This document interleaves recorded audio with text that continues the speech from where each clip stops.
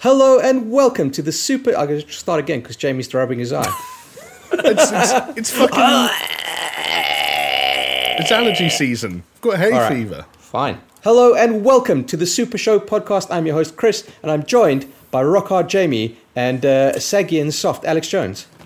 Big time. It's true. I'm amazed you can tell through the camera, but it's true. Rock hard right now. Yeah. Yes, welcome to the SuperShow. We are a gaming podcast on YouTube and podcasting platform of your choice. Spotify did not pay us $10 gajillion to be exclusively on their platform, so we're on iTunes and Google Podcasts as well as some others. I don't know, just fucking go find it. Search SuperShow podcast. There you go. We're also wider spread than Joe Rogan. Yeah, exactly. Maybe. You can also follow us on social media, YouTube, Twitter, Instagram, at SuperShow Pod. Now, we've got a lot to talk about today. Obviously, a lot of stuff's been kicking off. A couple of things being delayed. We're going to get into that later. But before we get started, boys, this podcast is brought to you by some lovely, lovely people. Some call them patrons. So I got some shout-outs. So we're looking at Brett Zerbrick, Hacksaw Book Reed, Matthew Fronzo, Mindful Pig, Peaswad, Tristan Harris, The Dude Abides, William Sherry, thank you so much. And of course, the two big boys, I love them so much, Lonnie Thompson and Skylar Music. Love you guys. All. And listen, Nice we're not just saying out names to say them, right? These guys are helping us achieve our dreams. But they're also getting some stuff in return, like some videos, exclusive videos, on our Patreon. In fact, after this podcast recording, we're going to record a little bit of a Patreon exclusive. Hopefully we'll go up by the weekend. But there's loads of stuff there already. If you want to support us and maybe get something back in return, go check it out. You can get access to our Discord server. You can get... Jamie and I recorded a spoiler cast for our thoughts on Final Fantasy VII that was an hour long, and we probably could have spoken for about another 2 hours on the topic. We certainly could have, yeah. Yeah. I haven't listened to it yet. I need to listen to it. Get on it. Well, you haven't played it. You'd be spoiled for you. Well, I'm never playing it. Like, who cares? That's what's a spoiler cast. I was thinking maybe I should just change that. We should do it regularly for each game we play, and instead of call it the spoiler cast, just call it the shit cast and just shit all over the games. Wow. What if the games are good? Shit on them anyway. It's a shit cast, Jamie. Like, what do you want me to tell you? It's a shit. It's in the name. There are a couple of games coming out that I will not participate in the shitcast for. Yeah. Would The Last of Us Part 2 be one of them? I don't want to jinx it, but hopefully we don't need a Last of Us 2 shitcast. Spoiler cast, maybe. Well, look, talking about Last of Us Part 2 leads us nicely into our comment of the week. Da-da-da-da. We need to get a little jingle of comments of the week. Go on, Jonesy. Make one now. Go on, Jonesy. I don't know. I'm not that musical. I'm sorry. There we go. Da-da-da-da-da-da. Comment of the week. You know what? It got better as it went on, but that's a 4 out of 10 right there. Yeah, that's not good. That's really low energy, not very enthusiastic. I feel like on your part, like you could. That would be accurate. You could have put more of yourself into it. I feel like. Right. I apologise. Yeah, I think we should cancel Alex Jones. Anyway, comment of the week coming in from Captain Redbeard. I agree with Jamie about the dogs. I'm all for realism, but I'm still trying to play a game. Everyone knows that enemies are allowed 2 senses, sight and sound. Beyond that, devs are just simply doing too much. So, an interesting one. So the dogs being a new feature in Last of Us Part 2 where they can actually sniff your scent. I want to know, what do you think Ellie smells like? I mean, she's mud and shit. Exactly. She leaves the relative safety of a settlement that she was in to go on a big, long revenge mission that probably takes a little bit of time. Like, she starts the game by traveling from Wyoming to Seattle. I don't know what that journey's like, but it could be long. And I think Josie's right. There's a lot of mud. There's a lot of sweat. There's a lot of shit. She probably has to piss herself a few times for the body warmth. Kind of like a Bear Grylls situation. Okay, I like it. And mold as well. Yeah, lots of mold and damp. Yeah. Like, nothing smells good about that.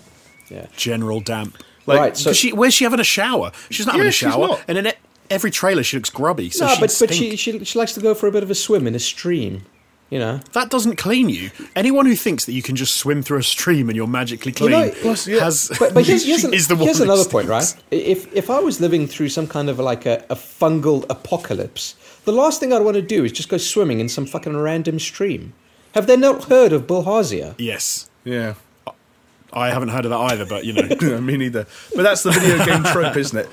Every video game character ever like dries off within 5 seconds of coming out of the water. It's one of the weird advancements we've made over the recent years. It's like we've mastered the technology to make characters and their clothes look wet, but we've also mastered the technology to make them dry within 10 seconds. I'd like if it was more real. Like you'd get out of the river or whatever, and you're trying to be all stealthy, but as you're trying to like tiptoe, it just goes. Or like squelch.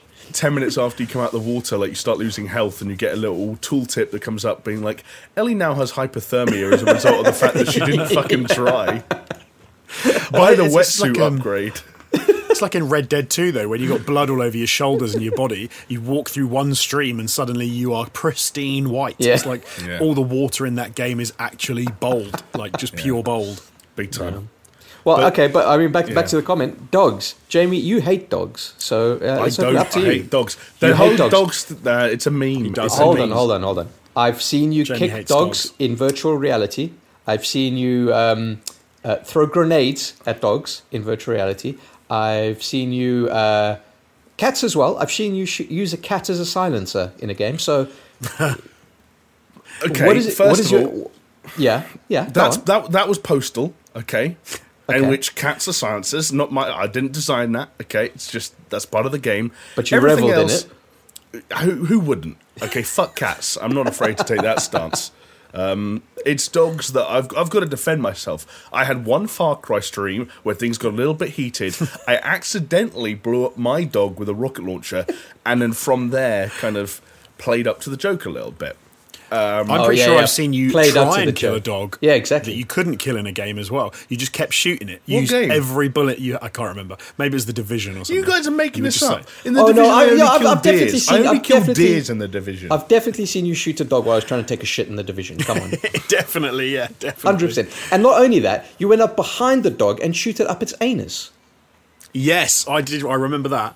Jamie was the only guy laughing in the screening when he saw Legend. I Am Legend when Sam dies. Oh. Jamie was there laughing. Okay, yeah, very kill that funny. Dog. Yeah, very Jamie logs onto Rotten Tomatoes. 10 out of 10, best game ever. Best movie ever. He didn't like Independence Day because the dog survives. Boomer makes it, and he gets really angry. Okay, but jokes aside. Jokes aside, I don't know. I think the idea, I think what Captain Redbeard's getting at is actually kind of interesting.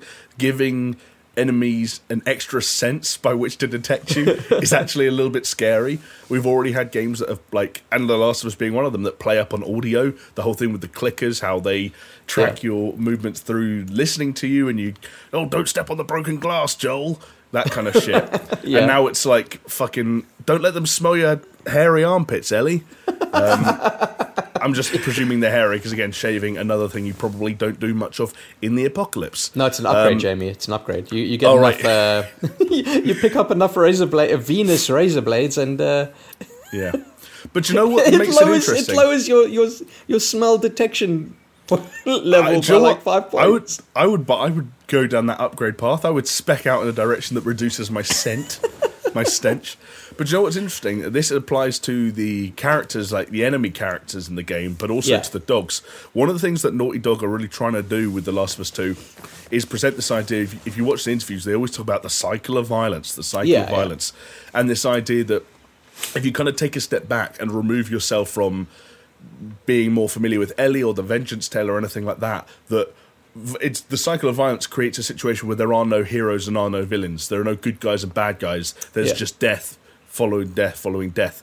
And one of the ways they're trying to reinforce that is enemy characters, and indeed the dogs, have names and have like relationships with each other. Oh yeah, because they had one dude got killed in the video, and then someone else was like, "Oh, yeah, Jonathan." Exactly. So like you'll kill someone, and if another enemy witnesses the killing, shouldn't have called your kid Jonathan. Your dog, not your come kid. on, Sorry. Jonathan's a fine. Well, hey, it's better than Benjamin, right? So Benjamin the dog. I grew up with a Benjamin, but he went by Benji, which you I never saw. You guys don't get my reference. It's all right. Don't worry.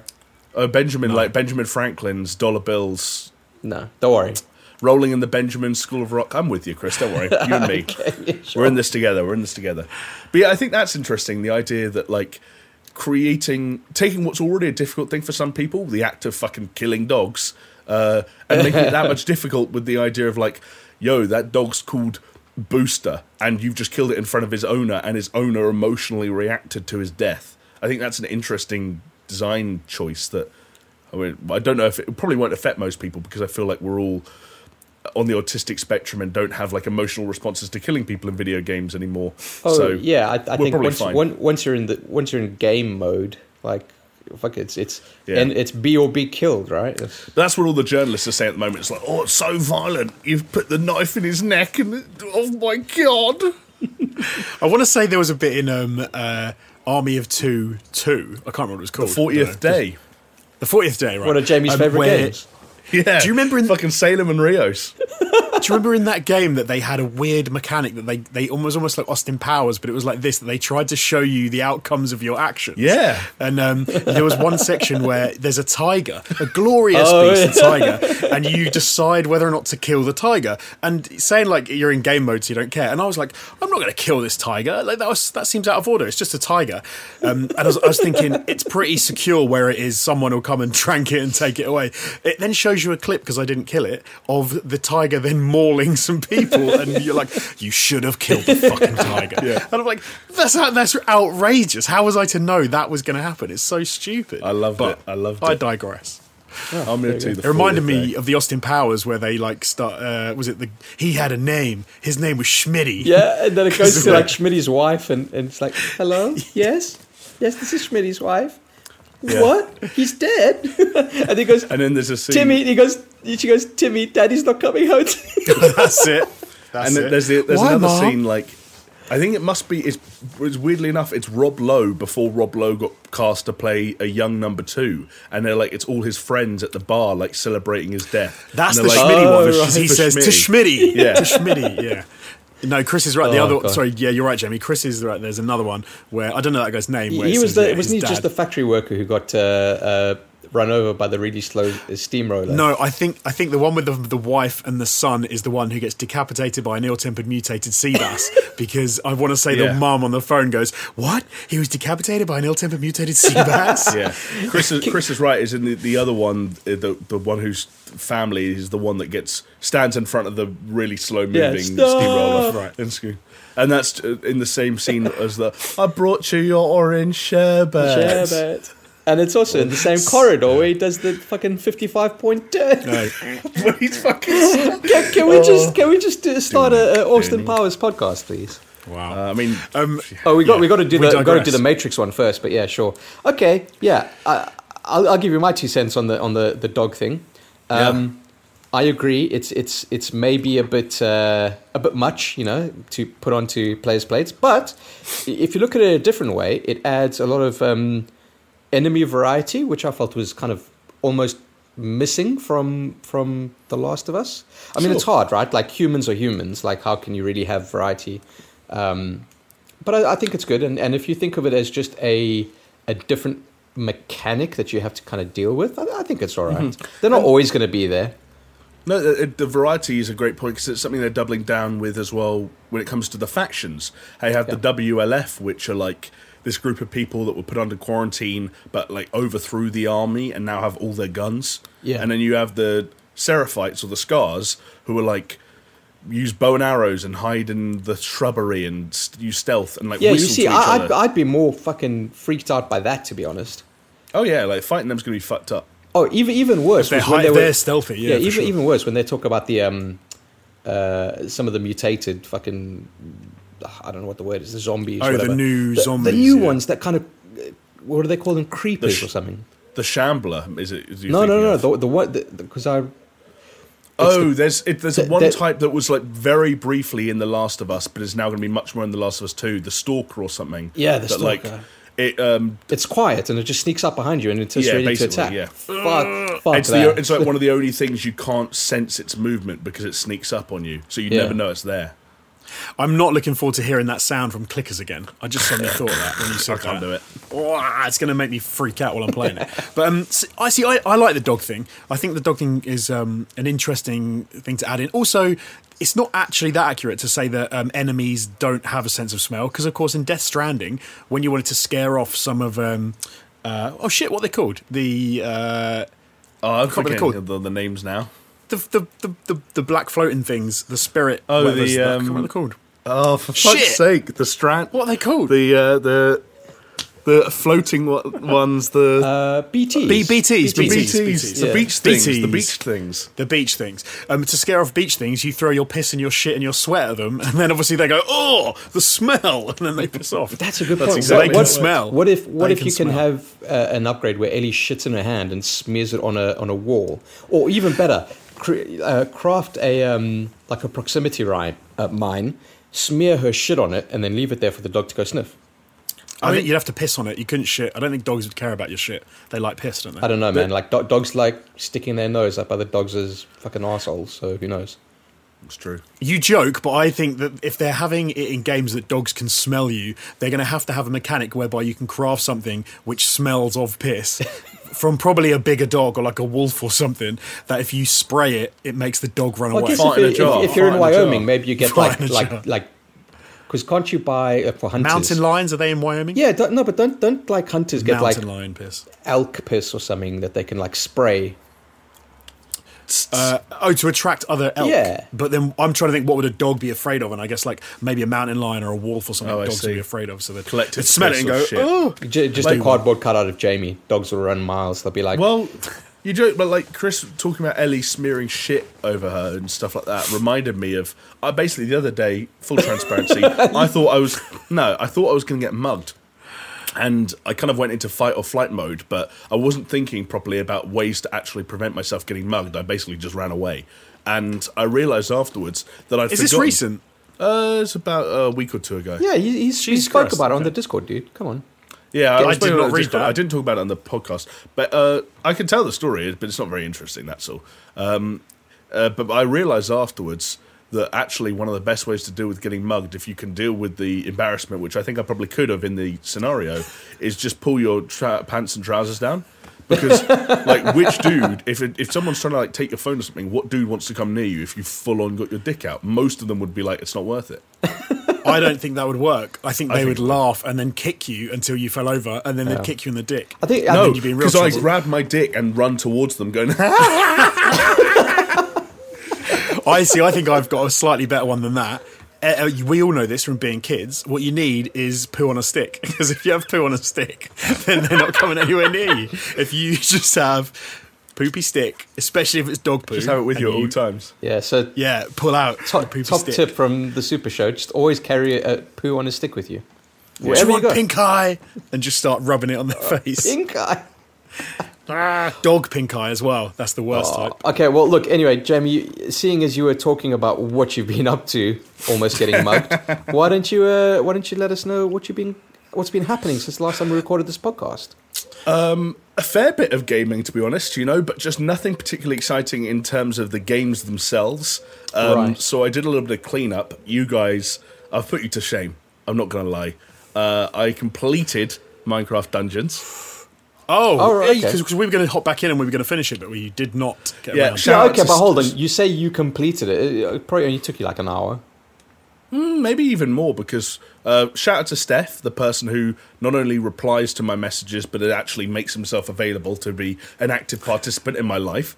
I said I couldn't. I did reply and said I can't actually, do it tonight. You're right, Jonesy. Chris, what was your excuse? Oh, that's right. You didn't even bother making one.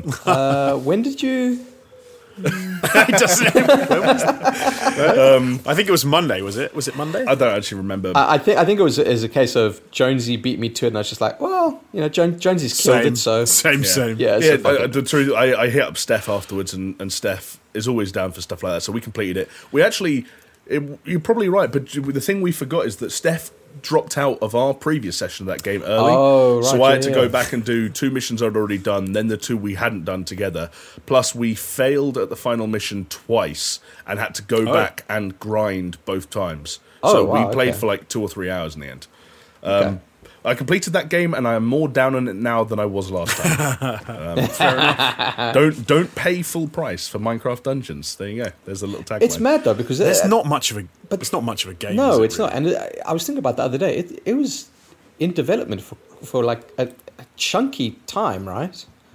Right. Do you know what it feels like to me? I mean, I don't know if you guys will feel the same. If this was early access, I would have said, "Oh, like I totally get it. They've effectively." So I don't. Obviously, it's not the same, but the way in which, say, something like Star Citizen's very different. But they create elements of the game which will exist in the final game, and they go, "You can play this like a module of this game with one of these things that in the actual game there'll be 100 of." If they said, "Oh, this is Minecraft Dungeons early access. Here's 2 shopkeepers. It's very limited. This is a number of missions," I would have said, "Oh, like I get it," but they haven't. They are. I haven't read too much on it, but I know that they are going to be releasing DLC. In fact, in the map there is like an islands thing that you, like another mission, but you can't click on it. It's like coming soon. But I don't know if they're going to. That's DLC, man. That shouldn't be an add-on. That should be. That's what I'm saying. I don't know if it's paid for. If it's paid for, if they're just going to release it. Because if they release it, then fair play. That's kind of what it is, right? Because if they release a new region for free, like in a month's time, and a few more shopkeepers, some more items, then that's fair. But as it is, I think it's very Spartan. You know, gameplay wise, it's obviously completely different, but it reminds me a little bit of sort of maybe the aesthetic, I suppose, of like just the menus. Really, is what's it called? Broforce. Oh, interesting. Purely because Broforce had like the little overworld, and you could go to the little islands and you could do levels. There were so many levels in that game, and they constantly added new ones completely for free, and it was like constant. And new characters, I think I've put new characters, new places, new islands, new maps. I think I put like 60 hours into Broforce. It's a cheap fucking game. It's a cheap fucking game. No, don't do that, Jamie. Don't game shame Jonesy. How dare you? I'll game shame Jonesy about fucking Broforce every day. No, I completely get it. Average action platformer, bone average. But I get how you can sink 60 hours into something like that because it's so easy to just pick up, play for an hour and then put it down. No, Jonesy put 60 hours into it because he used to play it at work. I used to play at lunchtime at work. I'd play for half an hour, and if you think about it, that's only 120 days to play 60 hours. And you could do a level. You could do a level or 2 levels in half an hour. So. I think but what I was going to say was, accessible. It feels like that Minecraft Dungeons feels like that kind of little snapshot. This one level, this one area. It needs to have like 20 hours to 15 hours of gameplay for me, and it's what 3, 4, something like that. I think a bit more, but some of the ways its timeline is extended, some of the ways they make it last longer feel artificial and kind of a little bit. Is that like the difficulty things and when you start the mission? Yeah, the fact that we made it through the entirety of that game, like Steph and I, those last like 3 or 4 missions leading up to the end, without wiping once, and then got to the final mission and wiped on it twice, felt fucked up. I was angry at the time. Right. Steph got to experience a bit of the red mist. Not since Wolfenstein Youngblood have Steph and I had a co-op experience that made me angry. Do you feel like that was done on purpose in order to force you to do some more grinding in order to drag out the end of the game? I don't know. There's a part of me that thinks that. There's a part of me that's like, it's not that kind of game, but like maybe. Right. I don't know. Yeah. To be fair, once we went back and did an older level on a higher difficulty, it was a breeze. We just had to get some of the right gear. Yeah, right. It's all right. Yeah. But I'm not super hot on that game. Yeah. Another thing I completed this past week, Saints Row the Third Remastered, which I just kind of blitzed through. Nice. Turns out Saints Row the Third Remastered is still very much Saints Row the Third, for better and for worse. Kind of like a pretty antiquated take on the open world kind of crime game, which is unsurprising considering it came out in 2011. It's still the same game, but like some parts of it just haven't aged particularly well over the last 9 years, kind of in not a surprising way. I will still give a shout out to one of the things that Saints Row the Third did, and Saints Row 4 to a certain extent, that loads of other games still don't really do. And I don't know if it's a licensing issue or what, but it's using tracks that they licensed anyway for the fucking radio, because they've all got radios in these games. Yeah. And using them in the score for missions. And like Saints Row the Third does it all the time. I think the most famous one is near the beginning. you're parachuting. You've just skydived and you're parachuting into onto a rooftop penthouse, and you're during a party, and you're just going to kill everyone there and take over the penthouse. And Power by Kanye West is playing. That was one of the more famous examples. It's like, why don't games do that? Like, those moments could be so powerful and so good. Well, a game did it last year. Which one? And it was one of the, but it wasn't part of like the soundtrack. It was just a set piece. But it was Control. Oh right, yeah, exactly. Like the Astro Maze, and people are like, oh, it's one of the best fucking set pieces of the last 5 years or whatever it was. It's like, yeah, it's good, but it wasn't like amazing, but it felt good because it was so.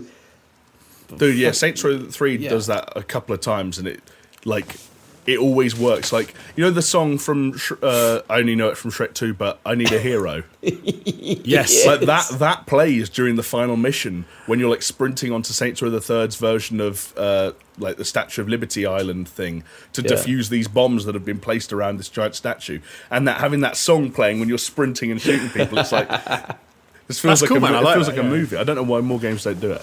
But yeah, they should for sure. That was my first and last Saints Row game was 3, and I didn't finish it. I don't know why. I think I kind of hold on. I did enjoy it, but you did? Yeah, I know I didn't finish the game. Finish it. Shocking. All right, it's big and long. It's big and long. So wow. Okay, well, Jonesy, what about you? Have you? So the only game I have played this past week has been some Ring Fit. So fair enough. Wow. I can leave that right there. I also I actually finished the third game as well. Sorry, I'll quickly say I started and finished Battlefront 2 this week. Weird. I'd never played that campaign, and that game's free on PlayStation Plus. It's not a long campaign, right? Like 5 hours, not even. But yeah, 4 or 5 hours. It's fine. It's fine. That game's fine. It's fine. I love that. I more just wanted to bring it up because I finished 3 games this week, and Jonesy played Ring Fit Adventure. That's all I really wanted to bring it up for. This is the thing. I don't know. Maybe I mentioned it last week, but so now I am full time looking after my kids, apart from doing this basically, while my wife is working, and because so which means I get the only time I think I get like to play games is like quite late in the evening, and then because of this week I've been working in the evenings as well. So the idea that I could sit down, like when you just say then, I bashed out Battlefront 2, I'm like, you absolute cunt. I would love to be able to sit down for 5 hours and just play a game. Yeah. But and so when I played Ring Fit, the reason I played Ring Fit was because my 4-year-old was like, Daddy, can we play Ring Fit? I was like, yeah, sure, let's play some Ring Fit. Now watch this drive. Yeah. I got to play one world, and then he was like, it's my turn. I was like, okay, go for it. Wow. Okay. Shocking. It's not easy, Parenthood. I know. It's fun to joke, but obviously there's a lot of plates to spin in your world. Yeah. And yours too, Chris. Yeah. Don't feel sorry for me. Nobody feels sorry for me. I think Jonesy said it right. Like, fucking, I wish I had time to finish games because it's not for lack of wanting. But don't get me wrong, before I had kids, I still didn't finish games. This isn't an excuse to why I didn't finish them. I put 60 hours into Broforce, come on. From my side, I've been playing a lot of Dota. Obviously, the Battle Pass is coming out. Right.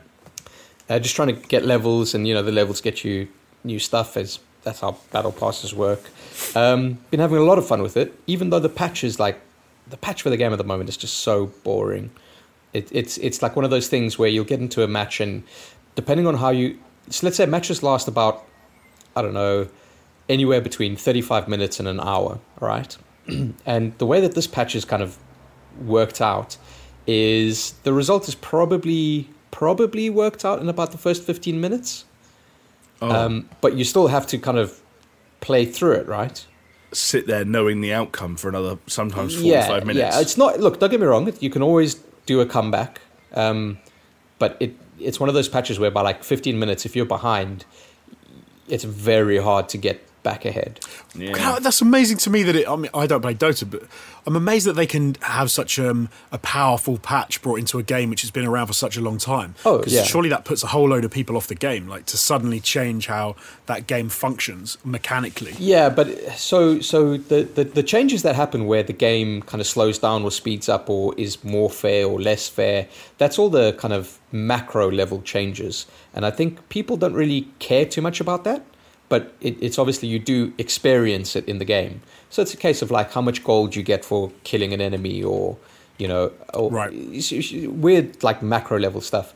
But people that are in the game, they like the micro level changes, so the per character changes, the skill changes, the item changes. That's what I always get excited when a new patch comes out, just because whether it's good or bad, it's just like a fresh coat of paint, Right. It's like, imagine taking... Well, it's almost like, okay, if you take Warzone, right, and you say, okay, every single gun, we will change their values relatively drastically, so that, for like a prime numbered patch change. We could be like, oh, this gun just shoots fire, and this gun now is an ice gun, shit like that. It's cool. I like it. It's really cool. But I can definitely see how it could put people off if you're trying to learn the game, because it just adds to the complexity, I guess. Because you've now got 15 minutes to learn the game as opposed to the full length of the game. Oh, dude, yeah. There's this one dude I watch on YouTube. It's called Purge. So if you're starting Dota, he's the kind of resource you go to, because he's done this thing called Welcome to Dota 2, You Suck. And it kind of explains all the mechanics that you need. Accurate. Yeah, I'm sure. It explains the mechanics going into it from a new starter level. But then on his YouTube channel, he plays games, and he gives commentary on his games, etc., gives tips. And every time a patch comes out, he reads out the patch notes as a first take, and he live streams it. And I think the last major patch that he did was 8 hours long. I remember you watching the video of him reading it and thinking, what are you doing? It's part of the reason why I started watching videos at 2 times speed on YouTube. Because I've only got 4 hours to watch this video. Yeah. I don't have 8. Yeah. Still, finding 4 hours to watch a Dota 2 patch update video during a working day was still pretty good going. You made it work. 4 hour long lunch break. I won't make any comments about the demise of ATG. Oh, come on, it wasn't that. Nah. And I did not watch it all in one go, you dillhole. ATG would have been the biggest gaming show on the planet if it wasn't for the patch that Dota released. Yeah. Chris was supposed to be at a really important meeting, and he was like, I'm really sorry, I can't make it. Dota have released it. You guys are painting me in a bad light. No, I don't like this. No, but he's terrible. He's teasing. We're messing. But yeah, besides that, there was another game that I played. It's weird, right? So after playing Minecraft, I just kind of got an itch for that style, dungeon crawler, hack and slash kind of thing. So it's like someone on the chat, I think it was Joel Asp, was asking what other games would be similar to like a Diablo or etc. And I was giving him some advice. I was like, you could go Path of Exile, which is a free to play game. They just had a new patch, a new expansion released called Harvest, which I think gets into some like farming bullshit, whatever. There was that Wolcen, Lords of the Fallen, that was pretty hot on Steam a couple of months back. I remember. But there was a game that like, so you open up Steam and on the front page it's got these like the recommendations. And one of them was for this like pixel art looking game called Stone Shard. And I always thought it looked pretty cool. It looked like an old school kind of like Ultima, dungeon crawler, hack and slash. You've got your paper doll where you put your weapon and your shield and this, that, the other. And it looked pretty cool, but I never really wanted to take the plunge. But then I saw that they had a what they called Stone Shard Prologue, which is effectively a demo. So I downloaded that and I thought that looked pretty cool. I played through it and that is a cool game. Very fucking deep and complex. But like to the point where it can turn a lot of people off, right? Let's say you're fighting some dudes and you get damage in your leg and you start bleeding in your leg, and then your leg kind of like you break a couple of bones. So what you have to do is you need to set a splint, then you need to take a healing salve, or if you get a cut on your arm, it's bleeding. So you can't just take a healing salve to gain some health because you're bleeding. So you got to bandage it up. It's just like a level of complexity that I kind of like in games. This is like a war hospital sim that I don't want to play. Yeah, but it's cool. Soldier, you've got gangrene. You've got to take 2 weeks of antibiotics. Yeah, it's cool. But what it did kind of reaffirm to me is that my time is I don't have enough time for games like that. So it's a good thing. I thought you were going to say it made me realise my time is short. Yeah, my time is short. I kept nearly dying, and I realised how short my time was on this planet. No, it made me realise that I should probably fix that broken leg that I've had since 2017. But yeah, the one that's bleeding and a few broken bones. Got a bit and now you know how to fix it. Yeah, it's got a bit gangrenous, but it's fine. No, it made me realise that that I just don't have the time to play complex games anymore. No, me either. It's I've dabbled in the past, and nowadays it's just non-existent. Yeah, I'm sure I'll be able to get into it. Like, let the COVID thing ease up a bit. Yeah. Roll on Cyberpunk 2077. Well, that's the thing I was going to say is there are still hopefully games on the horizon where you can look at a date in time and say to yourself and to any other parties it applies to, like, look, this game is coming out on this date, and I want to have some time for it.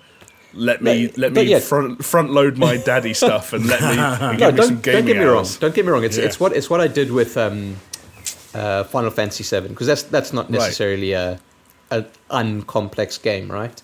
No, I just have to play it at night, and I just each night I have to kind of I mentioned it before, kind of the squirrel gaming. You stuff your mouth full of nuts, basically 2-hour nuts of gaming each night, and eventually you'll have a mouthful of nuts. Everybody wants nuts in their mouth, so... you should start a new series, Nutting at Night with Chris. Nutting at Night. I like it, yeah. But yeah, don't get me wrong, if Cyberpunk 2077 released tomorrow, I'm on it. But it's almost like it's a big marquee game that you want to get involved with. But whereas Stone Shard is like, it's just this like indie game that is pretty cool and interesting. Yeah. There's no need for me to kind of put myself out of source to try and play that game, because when I do my squirrel gaming, it's like, well, I'm taking 2 hours of potential sleep away from me. Yeah, when I'm already exhausted. So it's one of the things I like about, and for a long time I've preferred with games that are more story driven, like action games and things like obviously Last of Us Part 2 is coming out, is because I can play that game in chunks, like you said, a couple of hours here, a couple of hours there. It isn't that complex. It's point at bad guys, shoot, find ammo, find resources, follow story. Whereas when you try and play some of the games with more complex mechanics and stuff, it can just, if you don't keep up the playing of games like that, you can just lose it because it's so complicated. Yeah, you get bogged down and you forget shit, and then you go back to it and you're like, I don't remember this, I'm not going to do it. But yeah, exactly, for sure. And the other thing I was doing, which is I can only speak about it kind of cryptically, but I've been writing some stuff for maybe a new kind of video on the channel. Ooh. And doing the research for the game that is in that section of the thing makes me want to go back and play that game. It's a game I played before and I really enjoyed, and it's not a long game, so no reason not to, I guess.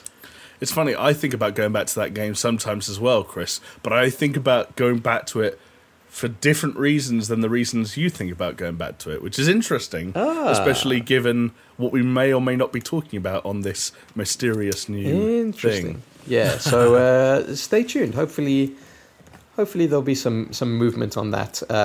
But hey, shout out, the patrons will know before the public knows. So, not saying you have to. Indeed. Not saying you have to join the Patreon, but there's good things there. Perks, yes. All right. I know I didn't play any games, but can I shill really quickly? Oh, please do. Absolutely. Oh yeah. Because this is gaming related, and talking about squirrel gaming, this bad boy is what I gave away on my channel, SuperShow Jonesy. It's mental. What's that? Nintendo Saturday. Switch Lite. Nintendo Switch Lite in turquoise. One of my viewers won that. I am going to be sending that to him tomorrow, so that'll be good. Nice. And this right here is the one that is going to be given away this Saturday. I just thought I'd share. So if anybody hasn't checked it out yet, please do check out my channel, SuperShow Jonesy on YouTube, and you can win something every week. And the way you win is you guess what is I'm giving away. So this week, you'd have to guess what this big bastard box is right here. It's a toughie. It's a toughie. Yeah, I listened to all of your clues, and I know the ballpark that I've got to be thinking in, but it's hard, man. Yeah. Nice. Yeah, it is it's much tougher. So this is where it's going. Actually, is the kind of the guessing thing has now expanded out over like the to be the clues are not. I wouldn't say they're not cryptic, but they're a lot harder. Yeah. But it's meant that it lasts longer. And what's been quite cool actually is that a lot of people on our Discord for this show have been chatting about it and trying to like figure stuff out, which I've really enjoyed. That's cool, it seems yeah. like it's something that people have kind of thought about, engaged with. I know Jamie was actually talking to me about the fact that it got his sort of mind ticking over, and he did a bit of looking into some stuff, which is cool. I like that. I didn't even share my notes for this Discord, and I'm not afraid to say it. I'm looking out for me and me alone. There were some of the clues that I figured out, and I realised that was like a big breakthrough moment, and I didn't want to share that learning with anyone else. Fair enough. And we'll see what happens. We'll see what happens on Saturday, right, Jonesy? Saturday, 2 p.m. GMT. It should be 2 p.m. or if it's anything like last week, it'll be more like 4. But it will be 2 p.m. Let's say between 2 and 4. Yes. Yeah. Can I give a bit of a shill as well, seeing as we're mate. doing it? So, by the time that this podcast goes out, Command & Conquer Remastered would have been released, and I'm hoping to play it on stream. So, nice. Yeah. Hot Panic. Yeah, that's twitch.tv/Hot Panic. You guys are involved more often than not in those streams, so it's for all intents and purposes a SuperShow stream. So come check it out. Yeah. I'm also hoping to. I don't want to sort of say what the idea is, but I know Chris. We talked about. I want to do some streaming, and I've actually. So hopefully we can maybe do that next week or the week after. But what is yours? Twitch.tv SuperShow Jonesy. SuperShow Jonesy, indeed. But now I've managed to sort of nail down my setup in the garage. It's now not kind of as ropey with the the Wi-Fi and stuff, because I've got a wired connection now plugged in. So I should be able to do a bit more streaming as well, which is wicked. Yeah. We're just all waiting on Jamie to do some streaming, because I know we want to see that. I don't know. I have no plans, nothing formal to announce. What I will say is that even if you struggle to make the live streams that Chris and Jonesy do on their Twitch channels, because maybe the timings aren't quite right, or you're working or you're busy, still worth heading over to their Twitch channels and following, because those numbers all help push them towards being able to monetize that shit, which is an important step. So everyone, if you can and you'd like to help, then get following. That would be absolutely delicious. All right. Enough of the chit-chat, fellas. Let's get into the hardcore business, the news. What's been happening? What a week! What a week!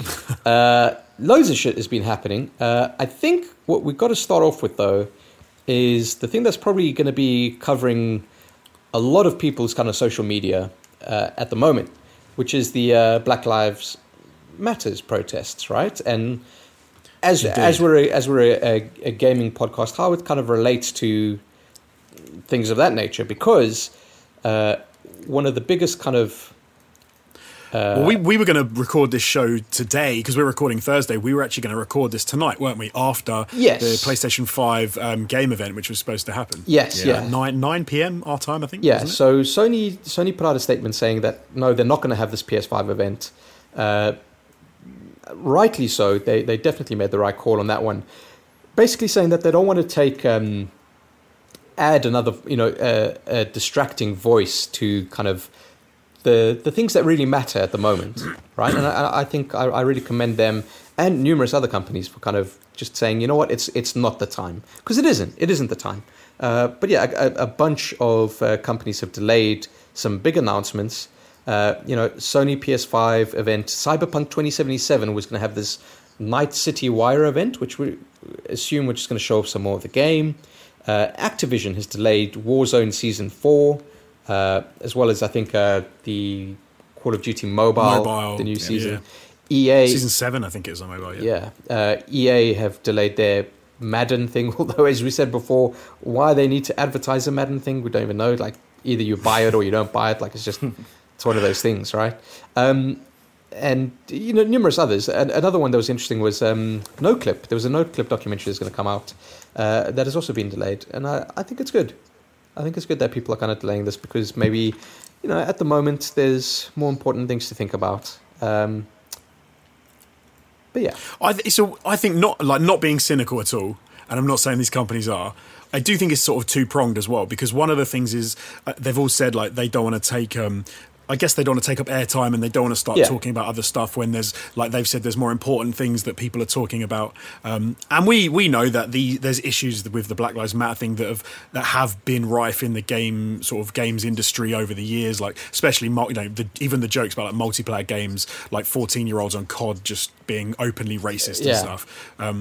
But I think the other side of it is, they want people to watch these events and they want people to enjoy them, and it's very difficult to do that at a time when the media and when news and when everyone's thinking about something else. So it kind of feels like it would dilute their message to try and battle against this on social media. I mean, I think, for example, if you're a gamer, but you also are someone who's following what's going on in the world at the moment, it's kind of splitting where you're paying attention. So I think it works in both directions. They don't want to dilute what they're doing, and they also don't want to take any attention away from this. You don't want to be, to piggyback off what Jonesy's saying about the more PR marketing element to this, which isn't the whole conversation, but it's part of it.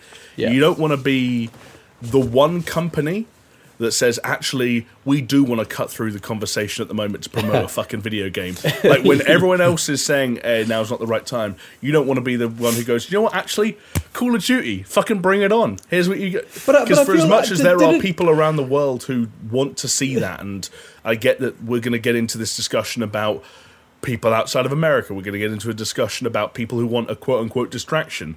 But it's, like Chris said, it's not the right time. It's quite a contentious kind of thing to discuss as well. Like we're obviously unsure how to kind of treat it, but there was an interesting comment that came on one of our videos, and I just want to read it out. So it's not necessarily a comment of the week, but it's just something that I think we should talk about. Is a comment coming in from Nick Leaks saying, what are your guys' thoughts on the PS5 event being delayed due to the issues in the media right now, being the Black Lives Matter movement? I gave an opinion on social media that certain people use these events and certain platforms like gaming or reading or music as a way to escape reality and cope with the struggles in their lives. And then he goes on to say, Jamie mentioned an amazing game not long ago that kind of does this in the form of kind words. The responses I got were full of aggression and abuse by people who are standing up for the events taking place, so should want to want equality and us all to support and care for each other. What are our thoughts? It's an interesting question, because I can see both sides for sure. You know, people do use gaming as an escape or a coping mechanism. It doesn't matter the color of your skin or whatever. But then on the other hand, people saying, first of all, people should not be aggressive to each other during these kinds of times. No. Right. And especially on social media, there's no reason to abuse anyone on social media if, unless they're just being openly racist, I guess. But I think there's one thing for us. So it's an emotionally sort of charged atmosphere at the moment, and I agree with you. Like, people shouldn't be. If someone asks, and I think Nick Leaks was asking a fair question. Like, he was obviously saying this is something I and other people use as a way to deal with like life, escape, whatever. But I can kind of see that if you were on social media and you said to someone, if someone said, hey man, it's good that Sony have delayed their PS5 announcement because we're trying to address the fact that a lot of people have to deal with like racism in their everyday lives, and example of that is like American police brutality or wherever it is in the world, right? Yeah. And then someone turns around and says, well, sorry mate, but actually I use it as an escape from my everyday life, and I just want to then that's kind of saying to that person, I don't care about the fact that you're trying to change your everyday life. Like, I want to escape my life, and they're saying, well, I want to escape like shit that I have to go through on a daily basis as well. I've seen some people who are like people like us who are not only are we white, but we also, we don't live in the country that's on fucking fire right now. And we're sat here saying, oh, but what about my distractions? Like, at some point you need to ask yourself, what are you asking to be distracted from? Yeah. Do you just not want to read about shit that's important and shit that's happening? Do you not want to hear about what these people are going through? Like, what are you trying to... They're fighting for their escape. Yeah. You want a video game to give you yours? Yeah. And the other thing is, if you really were relying on a 1 hour long live stream that's been postponed, don't forget, not even cancelled, to give you your escape from a reality that we shouldn't be trying to escape from, because if anything, now more than ever, it's a time for proactivity, then there's other stuff. Like video games haven't gone anywhere. You can still play all the video games you want. So the commenter mentioned kind words. Like, kind words are still around, and kind words it's a very powerful kind of platform if you want. So, it's if you have to take a delay in an announcement. So remember, the PlayStation 5 itself is not being delayed. The games aren't being delayed. Just the announcement's being delayed by we don't know how long. But I think if ever there was a reason for stuff to be delayed, it's people's rights. Why not?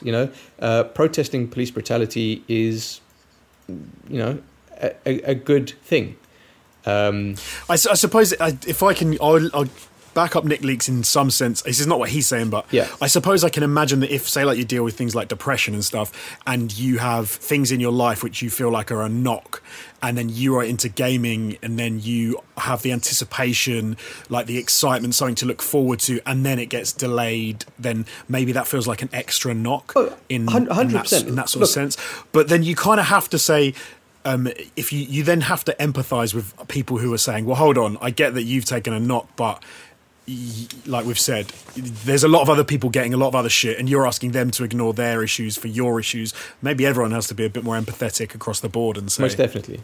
I like, I'm not blaming Nick Leaks for thinking the way he thinks. Okay, like, I get it. When I first heard, it's a fair question. It's a totally fair question. When I first heard that the PlayStation event was cancelled, I didn't even connect the reason why. I was just fucking super bummed out. I was like, oh my god, again, I'm gonna have to fucking, coming from a selfish point. And then, Jamie, you were telling me about it, and then you said, no, it's because of the Black Lives Matter movement. And I was like, oh, okay, yeah, sure. I mean, fuck it. If there is a reason to postpone or move one of these events, yeah, sure, I'm fucking on board. But even knowing that reason, you're allowed to be disappointed. Like, those things aren't mutually exclusive. You can simultaneously be bummed out that something you were looking forward to isn't going to happen, and also agree with why it's happening, why it's being postponed, and what they're trying to shine a light on in moving themselves out of the way. Yeah. Like, those aren't mutually exclusive. You don't have to be solely bummed out that you didn't get your distraction. Yeah, it's funny because that's exactly what Chris. I saw you because you tweeted it, Chris. I think that's exactly what you did. You were bummed out that it was delayed, but then you were like, fair enough as to the reason, which is I felt the same way exactly. Yeah. Like, so no, bang on, Jamie. Like, fuck, guys. Do I wish that we could be talking about PlayStation 5 now? Yeah, absolutely, 100%. But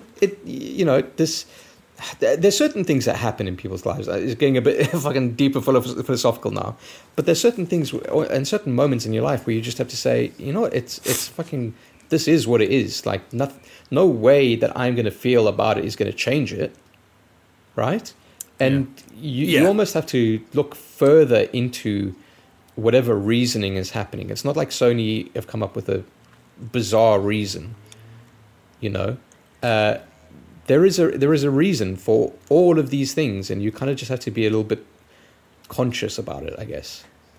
But yeah, but definitely people on social media should not be aggressive to people that feel this way, because here's the other issue, right?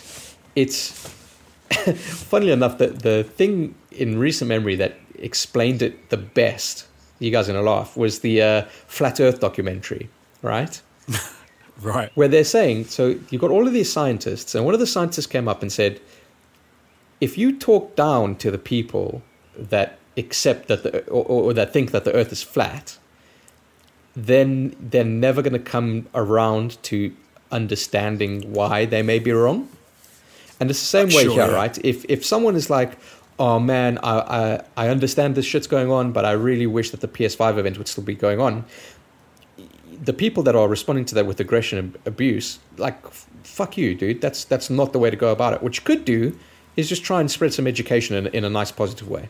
Yeah. Is it so much to ask for, right? Like, we've had that in our own Discord, where like the opinion of some people, some of our patrons who hang out in the Discord and stuff like that, is that it's usually very understanding, but like one of the sentiments I've seen shared is like, how does this help? And you're right, like those situations aren't a place for putting people down. They're not a place for like starting fights. They're not a place for abuse. If anything, they're just a place for discussion. Yeah, a lot of people as well. I think often people assume that if someone says something like, if someone asks a question, people assume like bad intent. Yeah. They don't assume that they're genuinely asking a question. Like Nick Leakes might have genuinely been saying, I don't get this, why people think this is okay. And then someone could have said, actually, because of this reason, this reason, this reason. And he might have turned around and gone, I completely agree. 100%. Yeah. Like we talk a lot about, I mean, this is very different. We talk a lot about games, and I think Jamie was saying, we were chatting again yesterday about a conversation we had before about critics and how they review games, etc.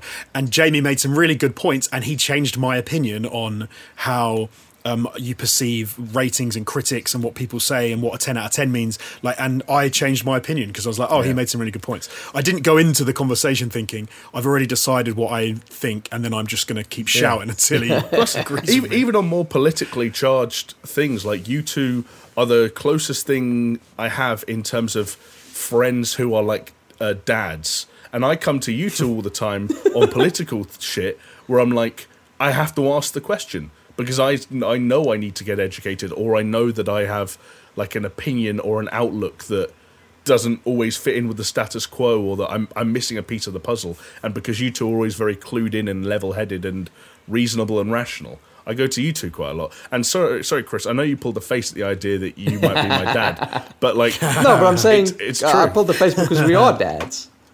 Yeah, but like I'm saying I'm one of your sons. Oh yeah, Right. yeah, you are, buddy. Now go to your room and. I'm in my room. He's already in it. Stop touching yourself. You can't. There's a reason I positioned the webcam the way I do. You don't know what's going on down there. Put some pants on, damn it. But it's also kind of hypocritical, right? Where people who are campaigning to end aggression and abuse are being aggressive and abusive. Right. I understand. Yeah. I understand that like there's a lot of like adrenaline going on, but yeah, I think. The thing that keep on coming back to this comment is kind words, right? That game is about like, you don't know a person, but you hear their story, you try and see their perspective, and you try and send them a nice little message to kind of help them along. And I think that's kind of what this whole situation kind of needs. It needs an understanding from everyone, you know. There is. Can I be slightly not incendiary, but maybe a tiny little bit, in that there is a little bit of an extra hypocrisy, like you were saying about those people who are a bit hypocritical. Yeah. We have seen in the recent days, weeks and stuff, though, some people, like companies and whatever, like games companies, who are quite happy when things are in the political sphere to talk about stuff, but who then, until this happens again, you won't hear anything about this, and they won't. Oh, yeah. Won't. And well, it's bandwagoning, like, right? Like, hey, everyone's talking about it, and it's what Jamie was saying earlier as well. It's like, if I don't talk about it, then I'm the shit. You know, like the little shit in the corner, but I need to talk about it because everyone else is talking about it. But yeah, if you don't change anything, it's like I imagine this is what you're gonna start covering, Jonesy, because so EA and Madden have postponed their thing, and the NFL have obviously put out a statement saying, "Oh yeah, you know, we stand for the rights of this, that, the other," and yet their treatment of what's his face, Colin Kaepernick. Colin Kaepernick, yeah. You see, I always called him Copernic. I don't know why, but yeah, Kaepernick. I always hear Kaepernick. Probably because you think of Copernicus. Maybe. I mean, I would, like, right? Another thing, like while you were on that thought, like people have pointed out as well, Sony, obviously the owners of the PlayStation brand, who have made the decision that they've made this week, they pointed out that when Sony were holding a photography contest a little while ago, like a year ago, whenever it was, they basically banned all photos from the Hong Kong protests. So, like, Sony have been, like, that was another thing where, like, that was a not, like, the issues at hand were different, but we're still talking about peaceful. It seems hypocritical. Like, it seems hypocritical. Yeah, we're talking about people fighting for their rights and coming up against, like corruption within the police and like abuse of authority and all kinds of issues like that. But because that was China, lots of major companies like kind of turned a blind eye and didn't support the people of Hong Kong, didn't advocate for their rights and so on and so forth. And in the case of this particular example, you could argue even went so far as to censor people who were trying to talk about that issue or like create discussion around that issue. Yeah. And now all of a sudden, you know, this is not a like for like situation in terms of the comparisons you can make, but they've had to change their tune very quickly and come out in support of, the peaceful protests and the movement going on at the moment. It's also because I think we mentioned about Infinity Ward. They put out a statement saying they're going to do a lot more to have like moderators and to monitor like IDs and what people are saying in comments and in games to make sure people aren't being racist and doing other things that you wouldn't want to have online. But then it is kind of like a lot of people have reacted to that by being, well, where were you a year ago, 2 years ago? Why does it take an event like this? Yeah, but I think this social issue, it's not unique to the past week, right? No, yeah, but right. I suppose maybe the best thing to do, I guess, here rather than criticise them for past actions, maybe we have to draw a line under the past and then say going forward, like everyone has got to be better. I absolutely agree. You definitely have to. You otherwise, you just constantly talk about the past, and then maybe it's not that useful. Yeah, I think you can still criticise prior things, but it should always be a secondary thing to praising people that have, however long it's taken, changing the way that they operate or the way that they think, whatever it may be. Oh, can I want to, this is unrelated but slightly related. Yeah. In that there was a Twitter account that I was like, this is incredible, it was called something like Influencers in the Wild, I think, on Twitter, and it was videos that people had recorded of YouTube and Instagram and Twitter influencers going to protests and broken windows and things, and then taking pictures as though they were part of a protest or rebuilding something or like patching up something or helping, and they were just there for the photo op. And then there's one egregious example, which was a girl using a power drill to screw a chipboard board over a broken window, and she'd borrowed the drill from the dude who was off camera who was actually fixing it. She'd just done the photo, and then she got in the car and pissed off. I just wanted to share that because I thought that was crazy. Dude, to me. I was like, what are you doing? Jake Paul got into some trouble recently because it appeared that he was in the midst of kind of like the rioting and the looting. I thought he went to a protest, didn't he? He was at the protest. Logan Paul went to a protest for sure. Jake Paul was probably at a protest as well, but there's footage of him and his entourage, because of course these fucking douchebags all have entourages. And they were, so a PF Chang's, like a Chinese chain, right, was being looted, and one of his entourage went in, took a bottle of vodka or something and gave it to Jake Paul, and Jake Paul was like drinking it, and there's a lot of questions of like, what the no, and it's a lot of questions of like, is just a fucking looter now? You've just looted. No, but he was filming it, so the question is like, you're just capitalizing on the situation, right? But but hold on, he's just documented himself committing a crime. No, his friend committed the crime, his entourage. No, but surely that's stolen property, well, right? He has since released a statement, saying like, "Oh, it's not what it looked like. I was there to protest this, that, the other. We didn't partake in any looting or rioting or blah blah blah." It's just like, man, I know in the loosest way possible we are kind of like, the term influencer, but man, like actual influencers. It just feels like they just can't ever fucking get anything right, They're always just doing this like bullshit. I don't get it. Stay at home and play games. I guess it's tough. It is tough, I suppose. How do you feel like you have to say something, but then can you get it right? Well, look, dude, or are you just always going to be wrong? I don't know. Logan Paul, his brother, went to the protests.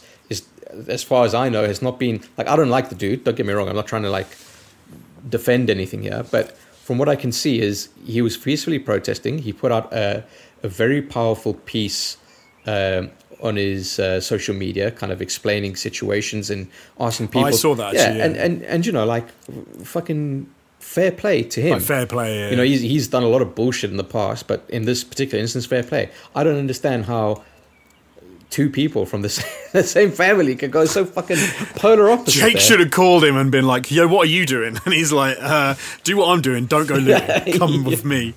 Peaceful protest is the way to go." I don't know. Anyway, everyone's always fucking in it for the drama. Just stay home and play games. Is what I say. Influences. Anyway, let's move on to some other gaming news that is obviously not politically charged, but it's pretty shady. Now, I'm gonna defer to you two guys on this one because I'm not too clued up on all of this. I know the bullet points, as it were, but it's the whole story about Kerbal Space Program 2, which was obviously announced last year at Gamescom, because I rewatched our Gamescom vlog on All Time Gaming, and Jamie came back from opening night live. He was pretty pissed off about the whole thing, but he said, "But hey, at least there's Kerbal Space Program 2 looking at you, buddy, Alex Jones." So I completely forgot that they'd announced Kerbal Space Program 2, I must admit, until Jamie mentioned this story to me. I was like, I forgot that was even a thing. Kind of a reason for it, right? So I'm going to throw it to you guys. You guys get involved in the story. Would Jamie, do you want me to give a rundown, or do you want to go? No, you do it. You do it. So this is the game that means it's more to you than any of us. So it's a mad story. Mad story.